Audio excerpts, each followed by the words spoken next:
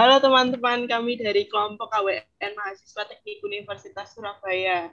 Hari ini kita bakal membahas mengenai pandemi COVID-19 di Indonesia. Dan hari ini kita juga kedatangan nih seorang narasumber. Nah, sebelum masuk ke topik pembahasan, aku mau kenalin dulu nih anggota kelompokku.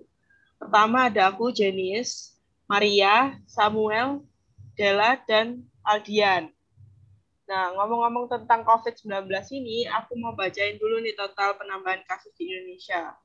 Berdasarkan data yang kami peroleh dari Satuan Tugas Penanganan COVID-19, per tanggal 27 Maret 2021, tercatat ada sekitar 4.461 kasus baru yang terkonfirmasi positif COVID-19. Wah, tinggi juga ya kasus di Indonesia. Iya, benar banget. Kalau dilihat-lihat dari penambahan kasus ini, Indonesia termasuk dalam negara dengan kasus terbanyak di Asia loh. Ngeri banget nggak sih? Nah, dari berita yang sering kali kita lihat, bisa dari TV atau medsos, kita tahu kalau eh, setiap orang itu punya gejala atau respon yang berbeda-beda terhadap virus COVID-19 ini. Mulai dari gejala ringan misalnya. Mereka ada yang cuma merasa demam, batuk kering, terus kelelahan. Tapi ada juga segelintir orang itu merasakan gejala berat seperti hilangnya indera perasa dan penciumannya, terus diare juga, dan masih banyak lagi. Oh, kayak gitu ya. Tapi aku masih penasaran sih sama virus ini. Maksudnya kayak semenyeramkan apa sih sampai dapat menyebabkan kematian gitu? Nah, daripada semakin penasaran, langsung aja nih kita panggil narasumbernya. Halo Kak. Halo, halo. Nah, berhubung narasumber kita kali ini identitasnya tidak mau disebutin, jadi kita panggil kakak saja ya. Nah, Kak, kita mau tanya-tanya nih, boleh nggak, Kak? Boleh, boleh. Silahkan, silahkan. Oke, kita masuk ke pertanyaan pertama ya, Kak. Pertama, gejala yang dirasain sama Kakak ini apa ya? Apakah termasuk gejala ringan atau gejala berat? Oke, jadi gejala yang aku rasain ini pertama-pertama itu gejala ringan kayak yang kalian sebutin, demam, batuk kering, dan sebagainya. Nah, aku kira itu ya kayak sakit biasa. Terus lama-kelamaan kok indera perasaku itu hilang. Jadi kayak aku makan itu nggak bisa rasain rasa makanannya. Jadi kayak mungkin rasanya manis, nah itu aku nggak bisa ngerasain. Itu sih. Oh, kayak gitu ya. Terus, eh, kapan nih Kakak tahu atau sadar kalau Kakak ini, wah aku ini kena COVID nih. Itu Kakak sadarnya pas kapan? Jadi aku sadar kalau aku positif COVID itu saat aku eh, apa namanya kena gejala yang berat itu, indera perasa aku hilang. Jadi aku yakin kalau aku itu positif COVID dari situ sih. Oh, begitu ya Kak ya. Nah, Kak, aku juga mau nanya nih. Kakak ini bisa kena COVID ini gimana sih ceritanya? Apa karena kakak ini sering keluar-keluar ke tempat yang ramai, atau pernah interaksi sama orang yang positif corona, atau gimana sih, Kak? Jadi yang kamu omongin barusan tadi ada benarnya. Jadi selama COVID ini aku sering ke tempat-tempat ramai kayak tempat tongkrongan.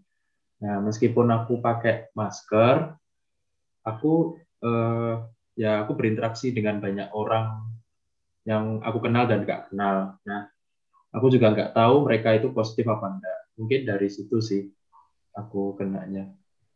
Oh, gitu. Oke, ke pertanyaan selanjutnya, Kak. Aku mau tanya nih, Kakak selama kena COVID ini isolasi mandiri atau dirawat di rumah sakit ya, Kak?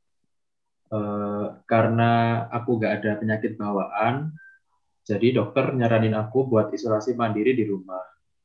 Oh, terus selama isolasi mandiri ini, keluarga kakak gimana ya kalau boleh tahu? Ya tentunya pertama kaget, tapi ya mereka tahu kalau ya gimana ya, eh, memang kondisi kayak gini kan nggak bisa ditebak banyak banget penyebabnya. Jadi ya mereka sebisa mungkin jaga jarak, terus kayak mungkin aku selama di rumah ini pakai masker, terus kayak mungkin kayak misalnya makan, nah alat makannya kayak sendok, terus garpu, piring itu aku kasih nama biar gak bersih gitu sih. Oh iya, ya. Terus nih Kak, lama Kakak kena COVID juga ini, reaksi orang di sekitar Kakak ini gimana? Kakak dijauhin atau gimana? Ya tentunya pertama kaget, terus ya tentunya mereka menjauhiku, tapi bukan karena gimana ya, bukan karena takut sih, tapi kayak ya daripada menyebar kemana-mana. Jadi demi kebaikan masing-masing, ya begitu sih. Oh iya iya iya. Kak mau nanya nih, butuh berapa lama ya kakak ini sembuh dari COVID? Jadi isolasi mandiriku itu seperti ya yang sudah dianjurkan selama 14 hari. Setelah itu, setelah merasa baikan, aku disuruh sama dokter buat isolasi mandiri lagi selama 14 hari lagi. Jadi ya kurang lebih sebulan sih. Oke. Nah, selanjutnya aku mau tanya nih, perbedaan yang kakak rasakan sebelum dan setelah kena COVID, gimana kak?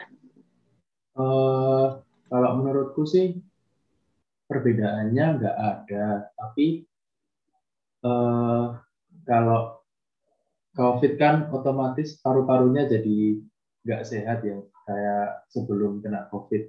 Mungkin bedanya di situ sih. Kalau buat kayak waktu aku beraktivitas dan lain-lain sih masih sama aja sih. Oke Kak, makasih ya udah mau sharing dan meluangin waktu untuk hadir di podcast kita hari ini. Ya, sama-sama. Oke, jadi dari wawancara barusan kita bisa simpulkan ya bahwa COVID-19 ini bukan hoax, apalagi konspirasi. Jadi kita semua harus sadar supaya penularan COVID ini nggak semakin meluas. Salah satu caranya itu ya dengan 5M, yaitu memakai masker, mencuci tangan, jaga jarak, menjauhi kerumunan, dan membatasi interaksi. Selain itu, kita juga harus mau divaksin ya, karena vaksin itu pasti aman. Terus vaksin ini menjadi alternatif yang terbaik supaya COVID-19 ini segera berakhir. Nah, sekian dulu diskusi dari kami hari ini. Terima kasih untuk teman-teman yang telah mendengarkan diskusi kita dari awal sampai akhir. Semoga apa yang kita diskusikan hari ini bisa bermanfaat buat kalian semua, dan semoga pandemi ini segera berakhir. Sampai jumpa di lain waktu. Bye-bye. Bye-bye. Bye-bye. Bye.